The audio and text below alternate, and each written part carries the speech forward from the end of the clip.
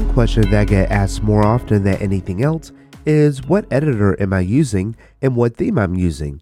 So I thought in this episode I would explain what editor I'm using and just some of the extensions that I use to be most productive. My editor of choice has become Microsoft Visual Studio Code. In the past I used Vim, RubyMine, and also Sublime Text. And I believe any of these editors or IDEs are perfectly suitable to do the job at hand. However, it ultimately comes down to your personal preference. And I found for myself, I am most productive in Visual Studio Code.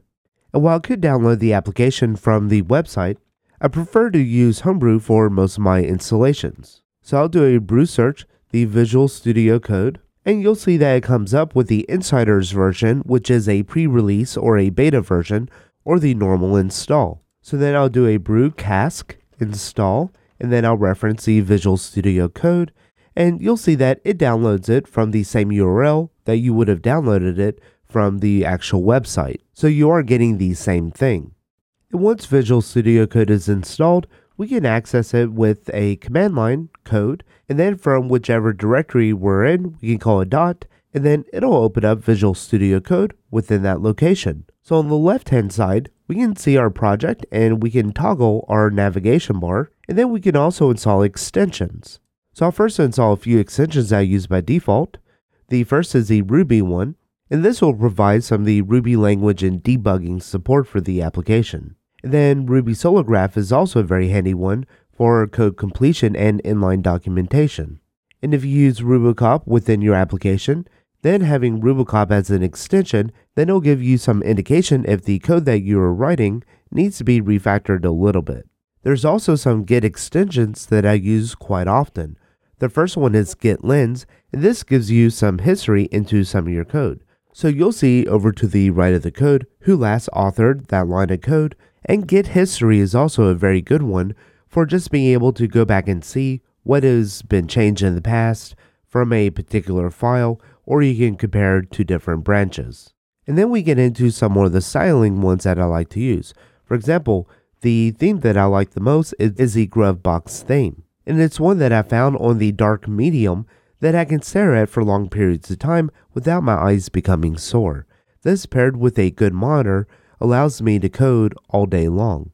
And another one that I really like is the VS Code icons. And the icons are really helpful because it gives you a quick glance to see what kind of file you're about to click on, and it makes searching for them a little bit quicker and easier. And another must-have, because I do have multiple computers, I have a desktop, I also have a laptop that I switch back and forth between, there's one called the Settings Sync. And the Settings Sync will allow you to have a private gist on GitHub, and it'll upload all your settings to that gist, and then you can download them whenever you're at your other computer, so it keeps your development environment in sync with one another. And finally, the other one that I use is the Code Runner. And the Code Runner allows you to execute a bit of code directly from within your editor, and not something where you have to load up your terminal and then execute it from there. And so when setting the icons, if I hit Command-Shift-P, we can type in the icon, and this will set our file icon theme. And you can select the VS Code to get the nice little icons over on the left hand side of the files or folders. Using the Command-Shift-P again, you can also select your color theme. With the color theme, I always use the Grovebox Dark and the Medium. And with the Command-Shift-P again, you can see that I can upload or download my settings. So I'll click the Update Upload Settings, and once you configure it using their setup, which if you need to figure out how to set it up, you can go to Sync and How to Configure, or you can go over to your Extensions tab and then look up the Settings Sync, and then you can see what it asks for. It'll prompt you for the gist ID. Once you get that set up, you don't have to worry about it again. You would just need to save that gist ID for your other development machine. So let's go ahead and write a bit of code. I'll create a class, and you can see that automatically it's starting to drop down with some suggestions. And the nice thing about this is that it does do the auto indenting for me, and it's just something that I really don't have to worry about. So let's just go ahead and create a simple Hello World app. And so right off the bat, once we look at this, we can see that our initialize, it has these green squigglies underneath, And that's because it's not following the best practices according to Rubicop, and it says that it should put the empty method definitions on a single line. Then also for the class hello, it's missing a top level class documentation comment. So I'll go ahead and put in the comment in there and then hit save, and then that squiggly goes away. For the other one, if I'm not quite sure what it's asking for or what it wants, then I can hit the Control Shift and R, and Rubicop will automatically fix this to what it was intending. Once I save the file, you can see that the squiggly goes away. And using the code runner is very easy as well. Once we have the file opened up that we want to use, over on the right hand side at the top, we can use the run code. And you can see that using the control option and then the N key, you can also use that as a shortcut to run the code. But once you do in the output, you can see that it runs your code and you can see the expected output. So if you're test building with the API or something and you're just making a quick script, this could be very helpful. And if you're working with a project that's using Git, you can see that you have a Git tab, and within here you have the different changes that have been modified, and then you'll be able to see the history of some of those as well.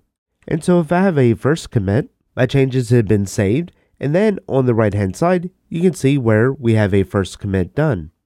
And once you start changing a file that has edits, you can start seeing that we get new lines showing up on the right hand side where this line was not existent before, so we have a plus. If we started to delete lines, then you'll see that lines have been removed. And you can always click on these to see a diff between what it was and what it is now.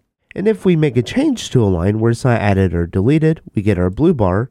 You can see right from here what the old change was and what the new change is. And over on the right hand side, we see a modified showing that this file has been modified. And I mainly use Vim when I'm on the go with my iPad, and I'll use the Blink shell to VPN into my home network, and from there I'll SSH into my home computer, and then I can use the Blink shell to do any kind of development I need. But because it doesn't have a full-fledged display, I just have the terminal, using Vim is extremely helpful in those cases. And so in the marketplace, there is a lot more options, and you can always find the recommended ones or the most popular ones. And by seeing the most popular ones, you can get a feel of what others are using. And I'm not looking to start a editor war, but place a comment and let me know what editor you're using and if you're using any other extensions that I have not featured here. Well, that's all for this episode. Thank you for watching.